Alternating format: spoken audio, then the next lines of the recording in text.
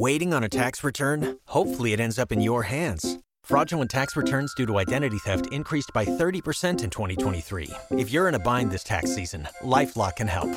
Our U.S.-based restoration specialists are experts dedicated to helping solve your identity theft issues. And all LifeLock plans are backed by the $1 Million Protection Package. So we'll reimburse you up to the limits of your plan if you lose money due to identity theft. Help protect your information this tax season with LifeLock. Save up to 25% your first year at LifeLock.com/aware.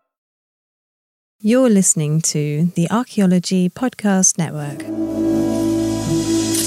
This is the CRM Archaeology Podcast. It's the show where we pull back the veil of cultural resources management archaeology and discuss the issues that everyone is concerned about. Welcome to the podcast.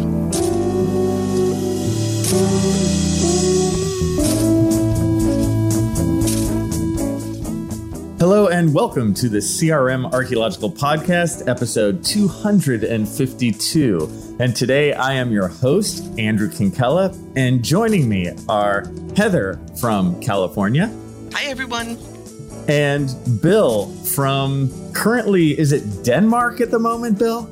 Yeah, I'm actually in Aarhus, Denmark. It's like 5 o'clock at night. Oh my God, that's cool, man. What are you there for? Yeah, just a bunch of professor stuff. Checking out some different heritage sites and doing some research while I'm over here. And the secret professor meeting that's over there too, right? Yeah, no joke. Just like in several of the episodes of Austin Powers, there's, a hidden base. There's a volcano that no one knew about in Denmark that like underneath that is all the evil professors are all trying to figure out how we're going to rule the world. I knew it.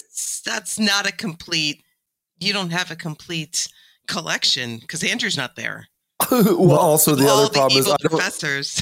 I don't think there's evil professors here in Denmark either.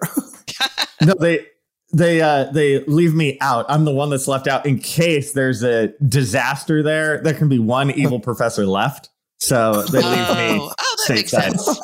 That makes sense. All right, yeah. Nice.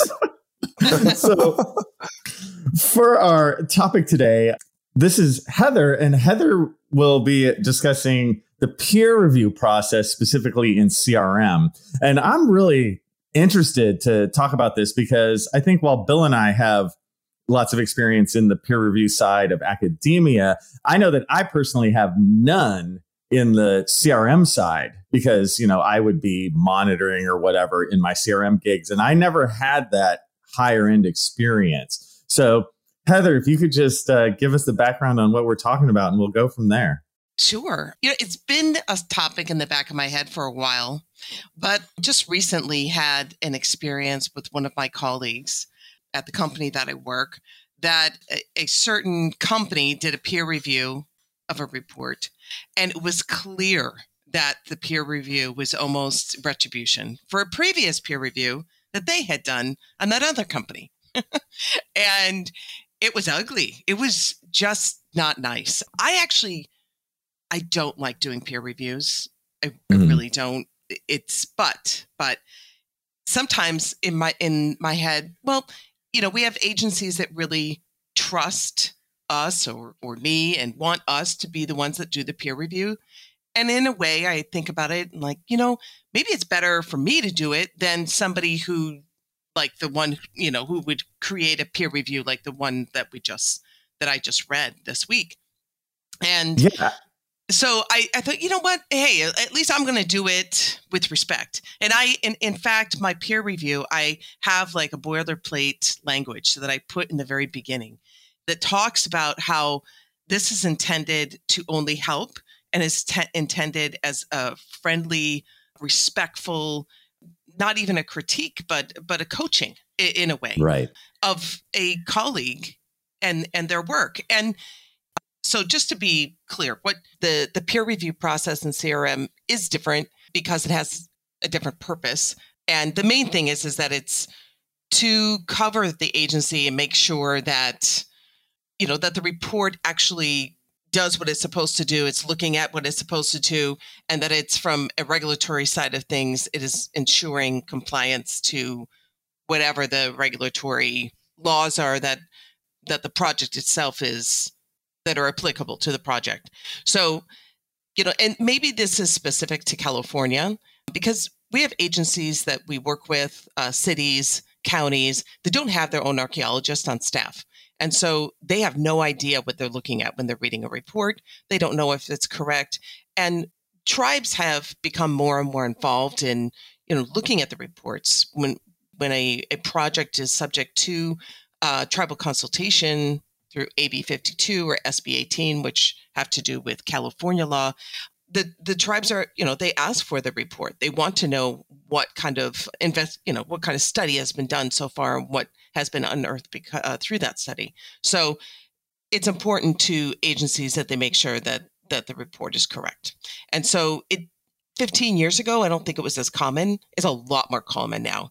So you're seeing peer reviews pop up more and more. And I'm being asked to do them more and more. And more of our reports are being peer reviewed, which really slows down the process.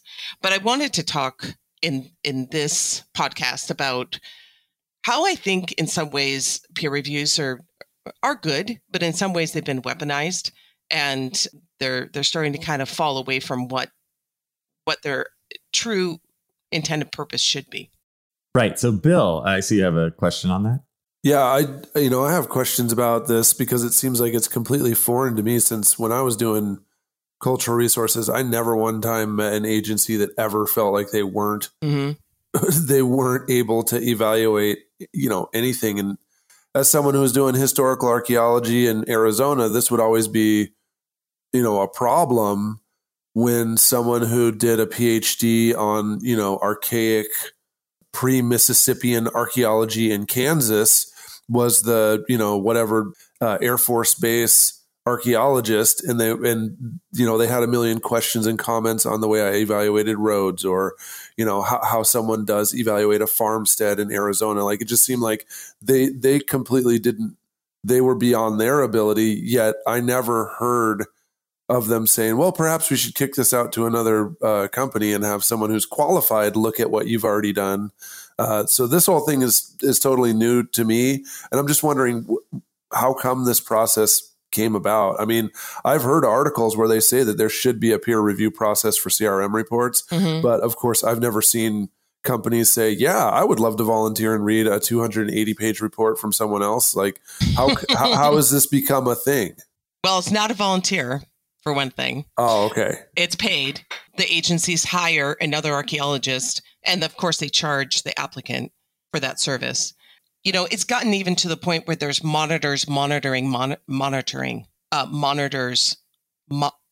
companies monitoring monitors. How's that? Well, this sounds totally California style because it's the kind of place that would be like, what we really need? We need someone who's, over the Bureau of Weights and Measures. We really need someone monitoring that. So let's put together an ad hoc committee with firefighters and, construction workers and volunteers and then unemployed, unhoused people from the local community to put together a thing to monitor this organization that's tasked with monitoring all the weights and like this totally sounds like California.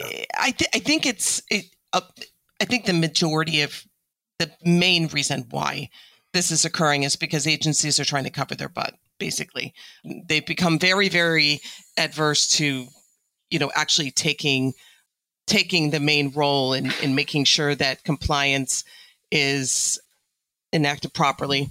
So the more people that they have involved, where they hire on experts to make sure it's done properly, the more that it's not their fault if it's not done right. Yeah, that's cool, Heather. I'm in Bill's camp in terms of I never really heard about this right until recently. Did you notice a time when this came on? Has it only been the last 2 years, or have you noticed it for a decade? Yeah, was there like some chaotic, huge lawsuit where, an agency just lost its entire budget and had to beg for more from the state because, someone totally took them to task and they lost. And then after that, they were like, that's it. You know what? We're going to actually review these reports. Yeah, no, agencies are being sued. They're being sued by applicants. They're being sued by tribes. They're being sued by activists. So, yes, I think that is the main purpose behind it. Is the fact that they want to avoid that. And if they can show that they've done their due diligence and making sure that they have experts from every side looking to make sure that it's done properly, then responsibility is off of them. So I think it's just been, this influx of litigious, activity, and that has just, gotten us to this point. And, now we have, I think, I do think it's going to start being pulled back, because for a few years, especially during COVID, I saw applicants were really pushing hard to get through the process quickly. And a lot of it had to do with grants, monies that were coming in that had a finite amount of time for them to actually be able to use to get the grant money. And so the applicants were always pushing back on the agencies to make sure that the review process happened quickly. And so that made, I think, agencies maybe nervous, and they started saying, okay, well, we need to make sure that this is done correctly. If you're going to push us in this direction to do this quickly, we need to make sure it's done correctly. So, I think there's lots of different reasons why that has occurred and why peer reviews have started to become more and more popular. And the applicants were just willing to throw money at projects to get them done. And so if the agency said, okay, well, we're going to do a peer review, and this is going to be, your application process is going to cost more money, fine, whatever it takes to get it done is what the applicants are saying. Applicants meaning developers. But now, those monies are starting to dry up with, the state of our economy. And I do think that maybe it's going to start getting pulled back. I don't know how that's going to happen, because I've already opened up the barn door, so to speak. So, yeah. And then, Heather, I think I stepped on your audio because, I love the sound of my own voice so much because it's awesome. But about how long ago, like when did you first notice this? Well, I've always seen peer reviews, but I've seen an influx in peer reviews probably in the last 2 to 3 years. Right. Okay. Yeah, that makes a lot of sense. Which coincides with COVID and all the money that was being flushed into the system. Yeah. Are you trying to say this is about money? What? CRM, it's always about money. Dude. And with that, we'll be back in a minute. Pulling up to Mickey D's just for drinks? Oh, yeah, that's me. Nothing extra, just perfection and a straw. Coming in hot for the coldest cups on the block. Because there are drinks. Then there are drinks from McDonald's. Mix things up with any size lemonade or sweet tea for $1.49. Perfect with our classic fries. Price and participation may vary. Cannot be combined with any other offer. Ba-da-ba-ba-ba. Waiting on a tax return? Hopefully it ends up in your hands. Fraudulent tax returns due to identity theft increased by 30% in 2023. If you're in a bind this tax season, LifeLock can help. Our U.S.-based restoration specialists are experts dedicated to helping solve your identity theft issues. And all LifeLock plans are backed by the $1 Million Protection Package. So we'll reimburse you up to the limits of your plan if you lose money due to identity theft. Help protect your information this tax season with LifeLock. Save up to 25% your first year at LifeLock.com/aware. All right, we are back at the CRM Archaeological Podcast, episode 252. And we last left off on peer review in CRM. And Bill, I saw that you had something to say about that. Yeah, because we ended right on it talking about how everything's about money in CRM. And also, I pretty clearly can see how it could turn, kind of friendly marketplace, a collegiality into, just basically a pit fight. Because if you were a company and you're in the same county and same area and you have expertise, which basically means you do the same thing, and you're asked to do the peer review on someone else's, I mean, first of all, you could decide that you don't like them and, make the peer review responses particularly onerous to the point where they take a long, long time, many hours to address beyond the budget that's been provided for that.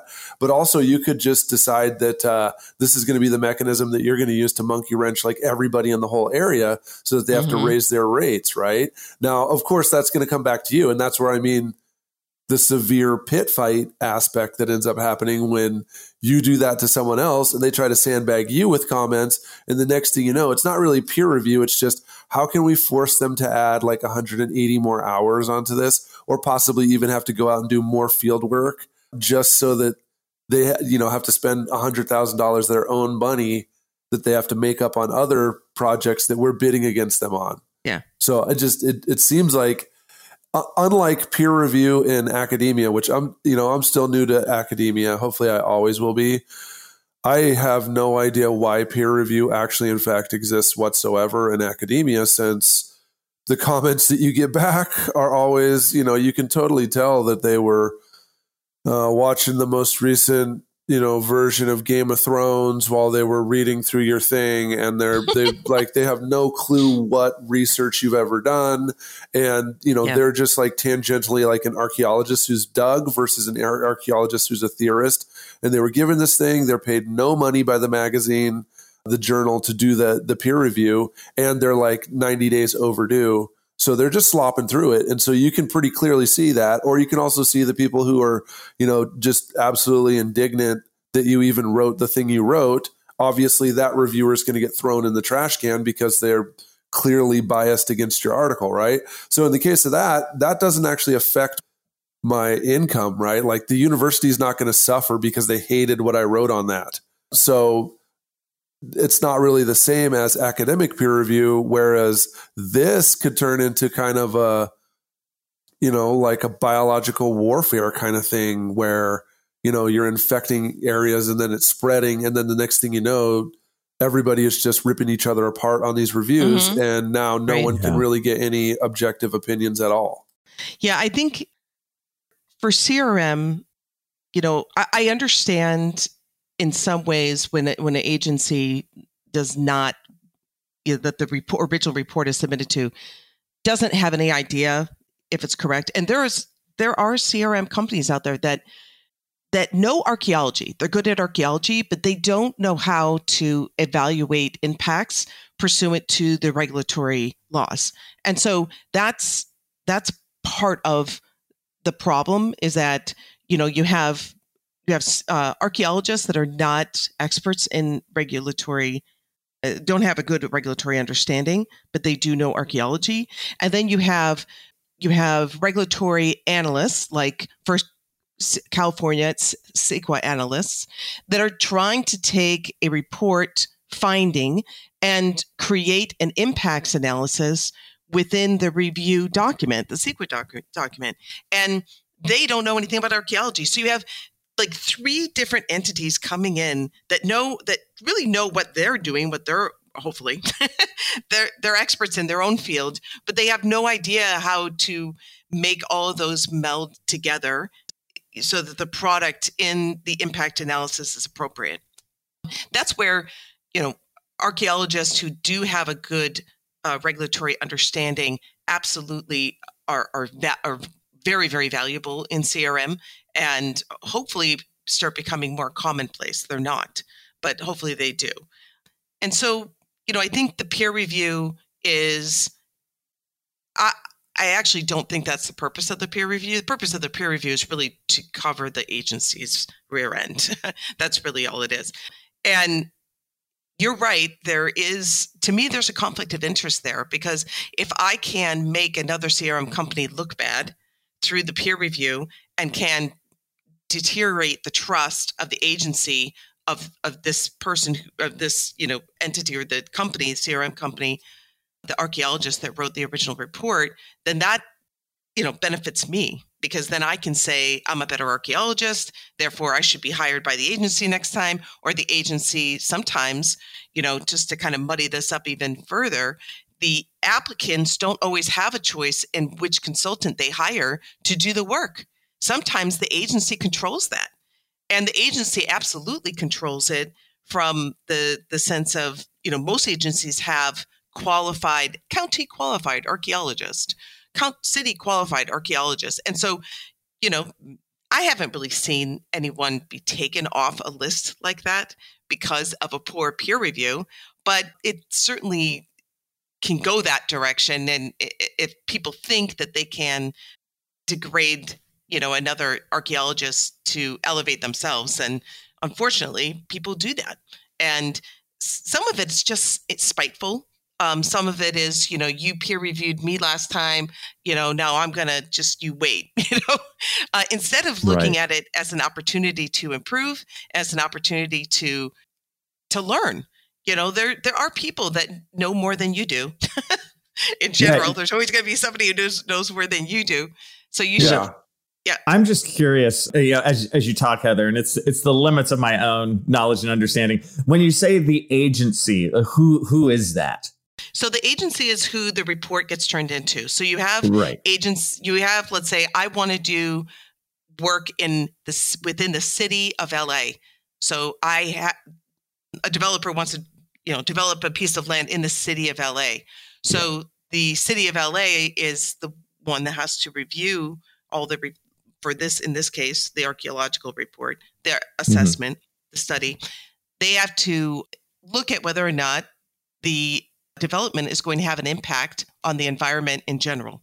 And so sometimes that gets elevated to an actual CEQA document. Sometimes it's just from a city perspective. How is this development going to impact the environment, the city in general? And so studies are written for that purpose. Right. And so in this situation, this example of City of LA, if I'm the peer reviewer and I peer review like the final report, the City of LA is seeing that peer review?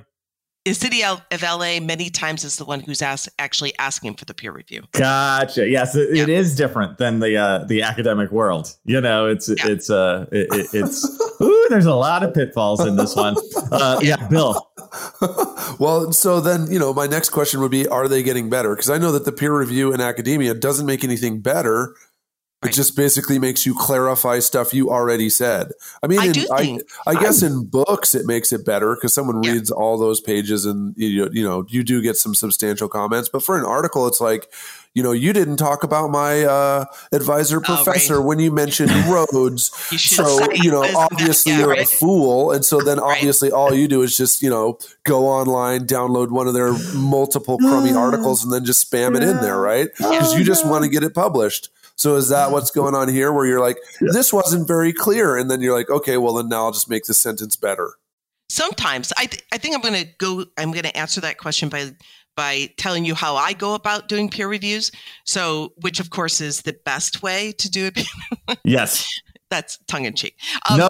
So when I'm looking at a report, my main thing is, number one, I look at this as a friendly colleague to colleague conversation through written word, where I'm trying to help my colleague make sure that the report is the best it can be. That's it.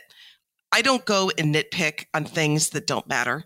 I separate my suggestions, my critiques, into two different categories. One is, does it impact the defensibility of the product of the report? Or number two, is it just a suggestion that would make it better, but if it didn't happen, it's not a big deal. It's not going to the report couldn't be challenged from a regulatory side if it wasn't fixed. So those are the two ways that I look at it. And I actually categorize and write my peer review in that way. So I'll say this is suggested or required changes, required revisions, suggested revisions.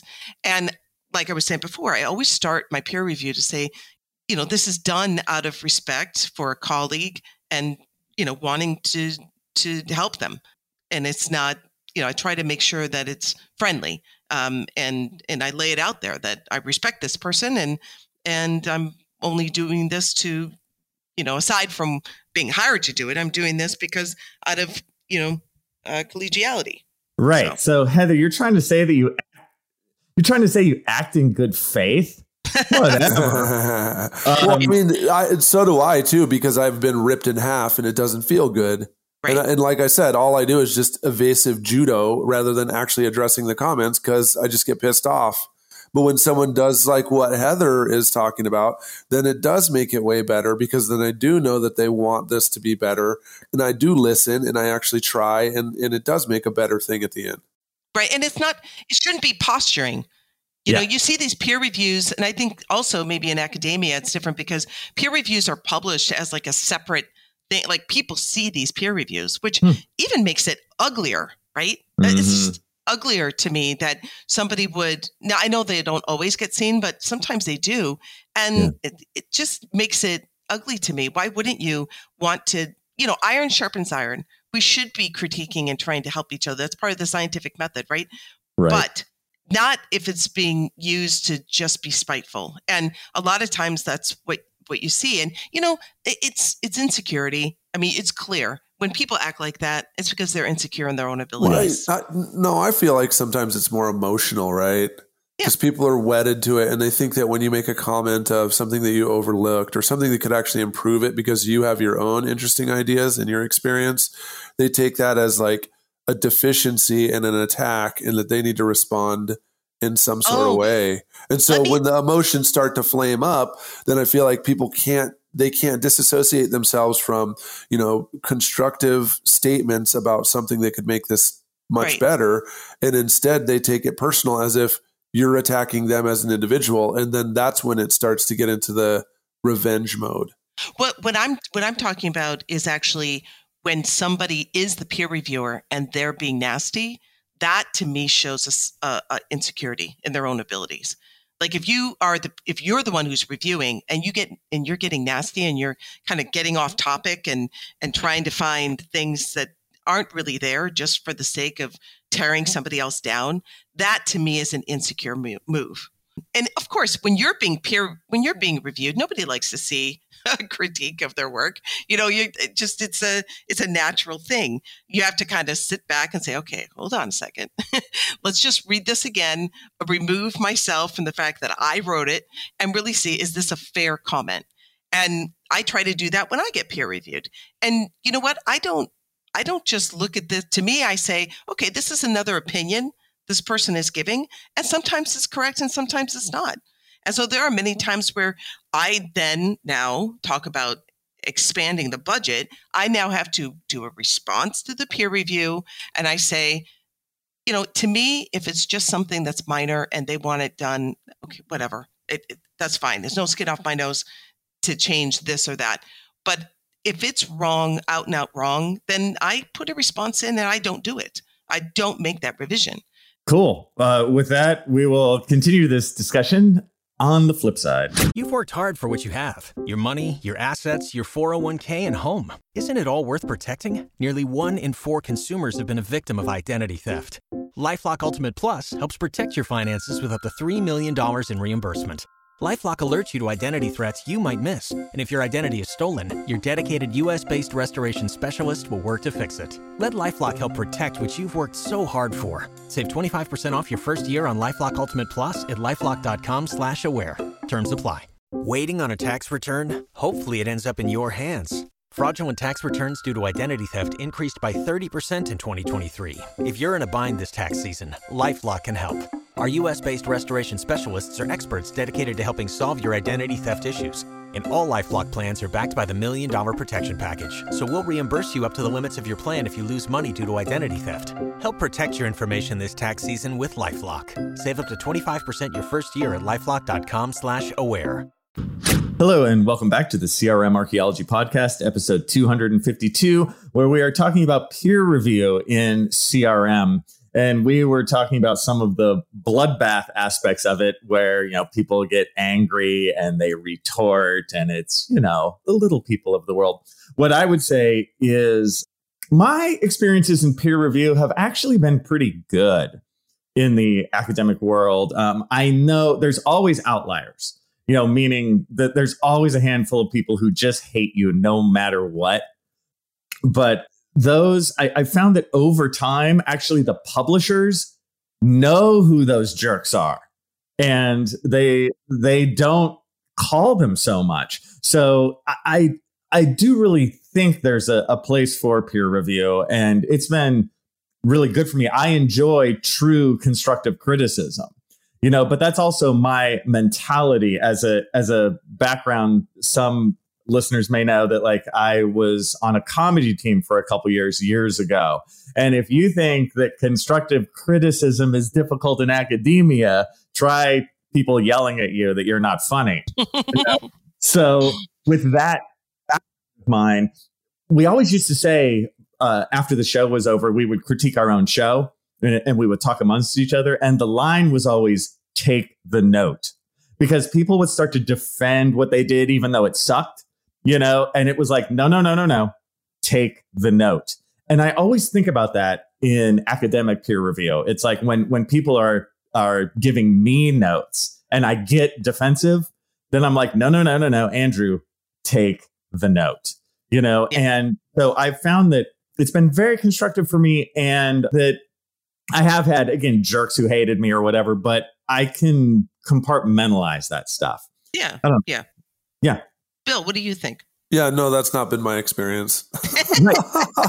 Well, I've been in situations where, if you have three reviewers and one person is just on fire and they can't stand it, the editor is just kind of like, well, disregard that person. Just take and pick whatever you want, because they just don't like your piece. Because if 2 of the 3 think that it's good, then it's good enough to get published. And if there's problems with 2 or, all 3 of the 3, then there's something wrong with what you've written. I've never had all 3 people say that, whatever I've written is just not good enough.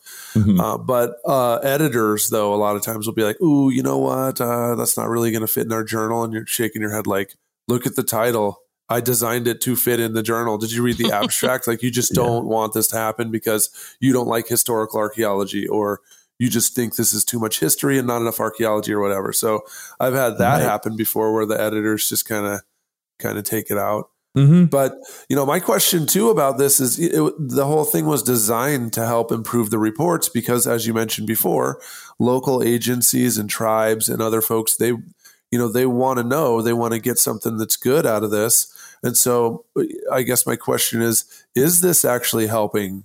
I mean, is this helping the general public and people who want their heritage protected? Has the peer review system really helped them? I do think I can think of just a couple instances just in the last year where I've done a peer review where, one, it was such a poor report. And I don't know if it was because this person has been doing it for a long time, but there are people that have been doing work, CRM work for a while in smaller areas where they've never been critiqued or looked at. And so nobody has actually been able to coach them along and help them improve their product. And that happens especially when you have a small mom and pop, where you have somebody who just is doing it out of their house. And so if nobody's ever looking at their reports, I mean, I did one where it was a 3-page report for a full, there was a site there, and literally this person wrote a 3-page report. There was no consideration of any kind of previous ground disturbance or how the archaeological site could have been impacted, would potentially be impacted by the project. There was no discussion of anything. And I thought to myself, this person has been working in the area for years. How did they think this is okay? It's because this kind of process has never, people just, the city said, oh, well, this is an archaeologist. They're an expert. They have the baseline of what I've been told is required to be an archaeologist at this level. And so I trust that they're an expert, so they know what they're doing, which would be really nice if that's what we could do. And that we could trust that that's the case, but it isn't always the case. And so I do think in that case, it was helpful. I don't think the person really liked it because they've been doing it for so long. It was probably hard for them to understand why. But I was really careful in how I wrote the peer review and I actually ended up talking to them over the phone.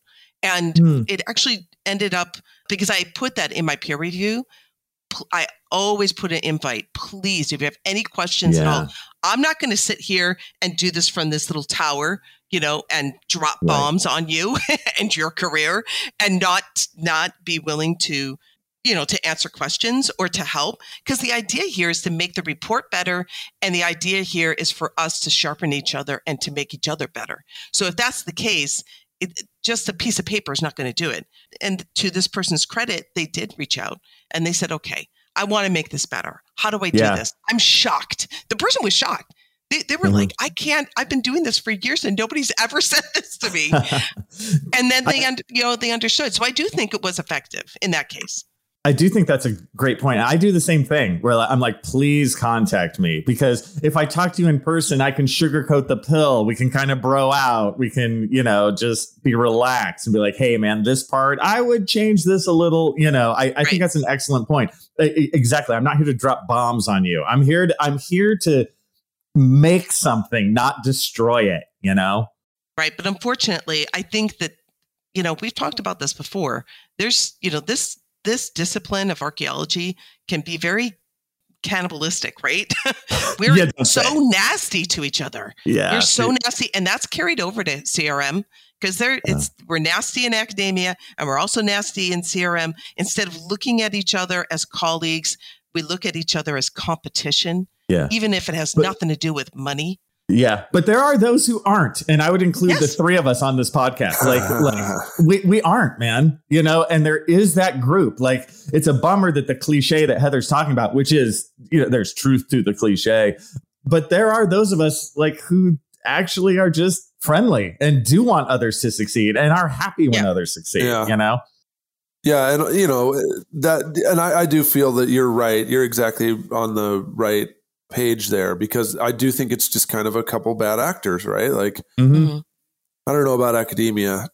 I think maybe you get more rotten and bad as you go on longer in academia. So maybe that's just the thing. Maybe it's not just bad actors. It's the structure that transforms good actors into bad actors. But I can see where collaboration and stuff like that in CRM could really enable a lot better work and foster up a great generation. Because the other thing too is like those same people who are saying all that stuff at one company, the minute there's a lull in the work, they're going to jump ship to the other company. And so that, you're literally like burning your bridges with the person who's going to hire you in the future. But also you're showing the up and coming folks that it's okay to just sit there and like firebomb, knowing that in 18 months, you're probably going to have to find a new job. And like the only show in town, if you don't want to sell your house or, break your lease, you're going to have to come crawl into this place that you were just saying, oh, so-and-so's trash, blah, blah, blah. They really need to do much better on their work. I think there's huge potential for these CRM reports to actually completely surpass academic writing. I mean, right now, already the way that it is, 95% of all the archaeology writing in the country is being done by CRM archaeologists, right? The amount of pages and words that a master's trained project manager in CRM is doing is like much more than any kind of assistant or associate professor or anyone who's not just sitting there just cranking books, because that is what people are doing at larger CRM companies. They're literally writing books, multiple books a year. And it's usually people with PhDs that are the PIs and other folks in the company that are actually editing and providing an internal review on these same reports. And so with this going out to other really skilled people, we see great thoughts, great ideas can be shared, and those who are really good at things can make CRM reports much better. And if you look at how fast they're being produced, and if you look at like the volume, if we had high quality CRM reports for every data recovery or large scale survey, like there's no academic press that could even in any way keep up in any way. I mean, CRM itself could smother academic archaeology. It totally could. If it's done right. That's a great point. Yep. Yeah, and I just to kind of give some context there, and I know that this is not the case for all people that are in CRM, but I was just, my company requires us to do a self-review. And so I asked our marketing department to pull all the projects that I had touched, just so I could get some numbers in there. Because I don't know, I'm just cranking. I'm just working. You want to guess how many projects I touched, just had some kind of roll in from, and I'm an archaeologist, right? So it's just from an archaeological perspective. Not including proposals. Not including proposals. Only, I'd say like 40 or 50. Projects. I was going to go with 42. Yeah. Okay. Well, I guess we basically did the same thing. Yeah. I cheated by giving myself a 10 thing spread. Well, whatever. Just like the state of New York gives people $100,000 ranges in their salaries because they have to be transparent on like, okay, so I'll just give myself a 10, 40 to 50. Yep. Okay. 276. Holy shit. Yeah. Yeah. 276 projects. Yeah. So not all of those, obviously I'm writing reports. Some of them are things like peer reviews. Some of them are where I step in and I'm helping the CEQA analyst come up with the impacts analysis based on somebody else's report. Right. But a lot of them are reports. You want to know how many things I dealt with in what year is it? 2022. I have a book that's coming out. I reviewed, I think, 2 or 3 academic press books, 2 or 3 journal articles, and then I published a couple articles. So, 3.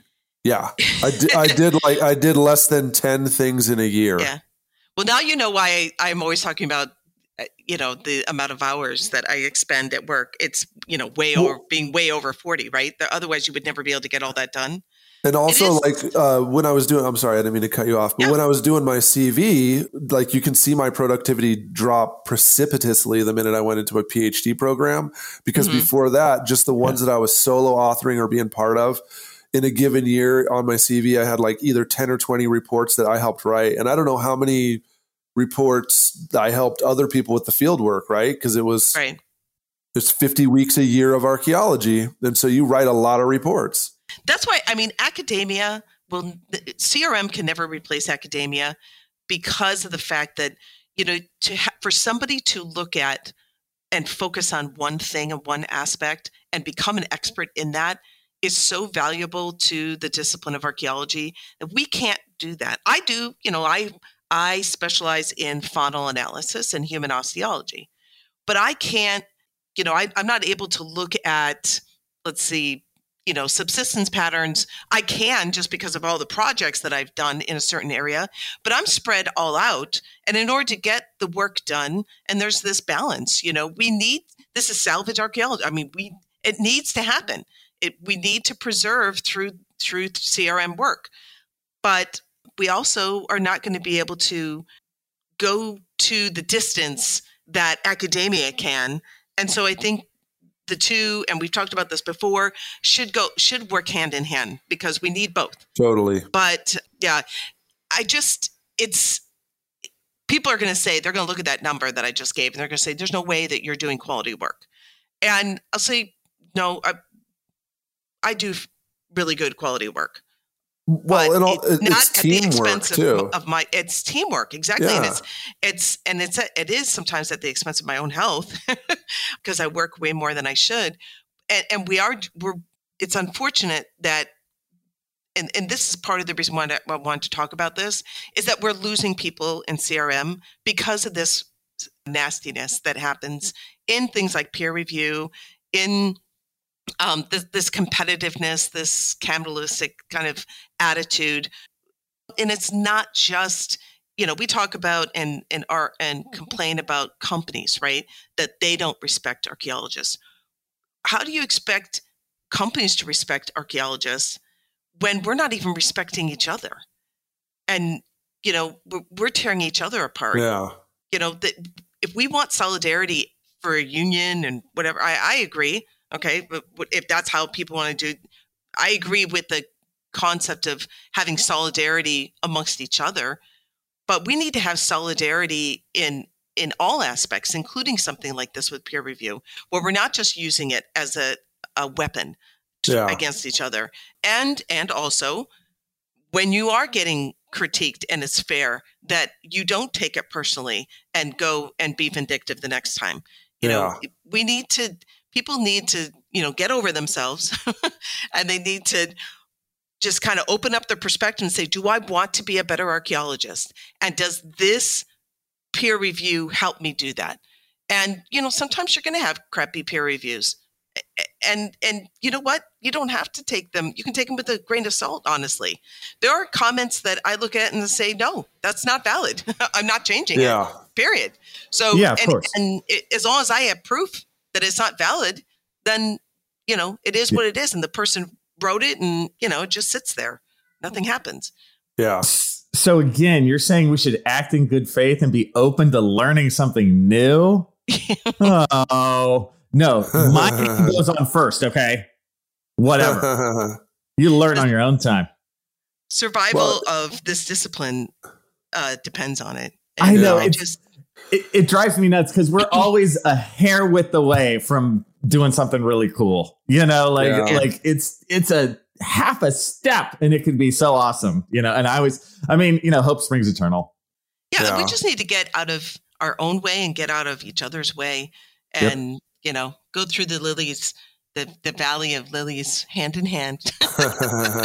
Well, I think the peer review thing I was like, man, this sounds like a huge development. But then, of course, I realized the dark side of it. And I was like, oh, great. Of course, that's the part that's happening. And they're just basically going to get rid of it, too, because then, right now they're like, OK, well, we really need to get this right. Then when they find out the people they're asking to help them get it right just kind of mess it all up, they're going to be like, OK, well, you know what? We're done with that. And we're just going to act like, we're in the state of Arizona. I'm just that is what my concern is that, if this turns into something other than an actual peer review and a coaching, an opportunity to just make the product better, that is what's going to happen. It's going to degrade the purpose of it. And then the need for it's going to disappear, or the perceived need for it is going to disappear. We obviously should have ended with the lilies a little while ago, Heather, when you were like, we're walking through the valley of the lilies, because that was positive. But on that note, we got to wrap it up. We're walking through the shadows of death, right? No, we're not in death. We all made it through the pandemic. Come on. Yeah. We were walking through lilies, and now we're in death shadows. We're ready for what they're going to send our way next. And so, with that, I guess we're signing off on this week's podcast. So hopefully we'd like to hear everyone tune in next time. And with that, we'll see you in 2 weeks. Bye, y'all. Thanks for listening. See you later.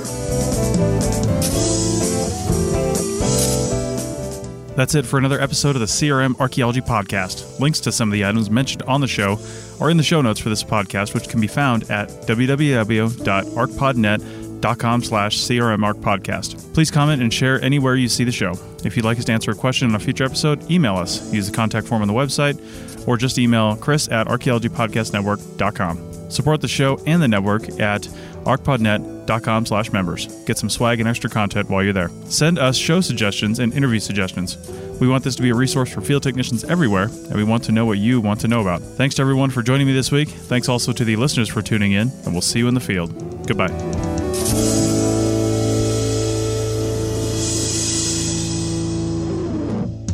This episode was produced by Chris Webster from his RV traveling the United States, Tristan Boyle in Scotland, DigTech LLC, Cultural Media, and the Archaeology Podcast Network, and was edited by Chris Webster. This has been a presentation of the Archaeology Podcast Network. Visit us on the web for show notes and other podcasts at www.arcpodnet.com. Contact us at chris@archaeologypodcastnetwork.com. You've worked hard for what you have. Your money, your assets, your 401k, and home. Isn't it all worth protecting? Nearly 1 in 4 consumers have been a victim of identity theft. LifeLock Ultimate Plus helps protect your finances with up to $3 million in reimbursement. LifeLock alerts you to identity threats you might miss. And if your identity is stolen, your dedicated U.S.-based restoration specialist will work to fix it. Let LifeLock help protect what you've worked so hard for. Save 25% off your first year on LifeLock Ultimate Plus at LifeLock.com/aware. Terms apply. Pulling up to Mickey D's just for drinks? Oh yeah, that's me. Nothing extra, just perfection and a straw. Coming in hot for the coldest cups on the block. Because there are drinks. Then there are drinks from McDonald's. Mix things up with any size lemonade or sweet tea for $1.49. Perfect with our classic fries. Price and participation may vary. Cannot be combined with any other offer. Ba-da-ba-ba-ba. .com.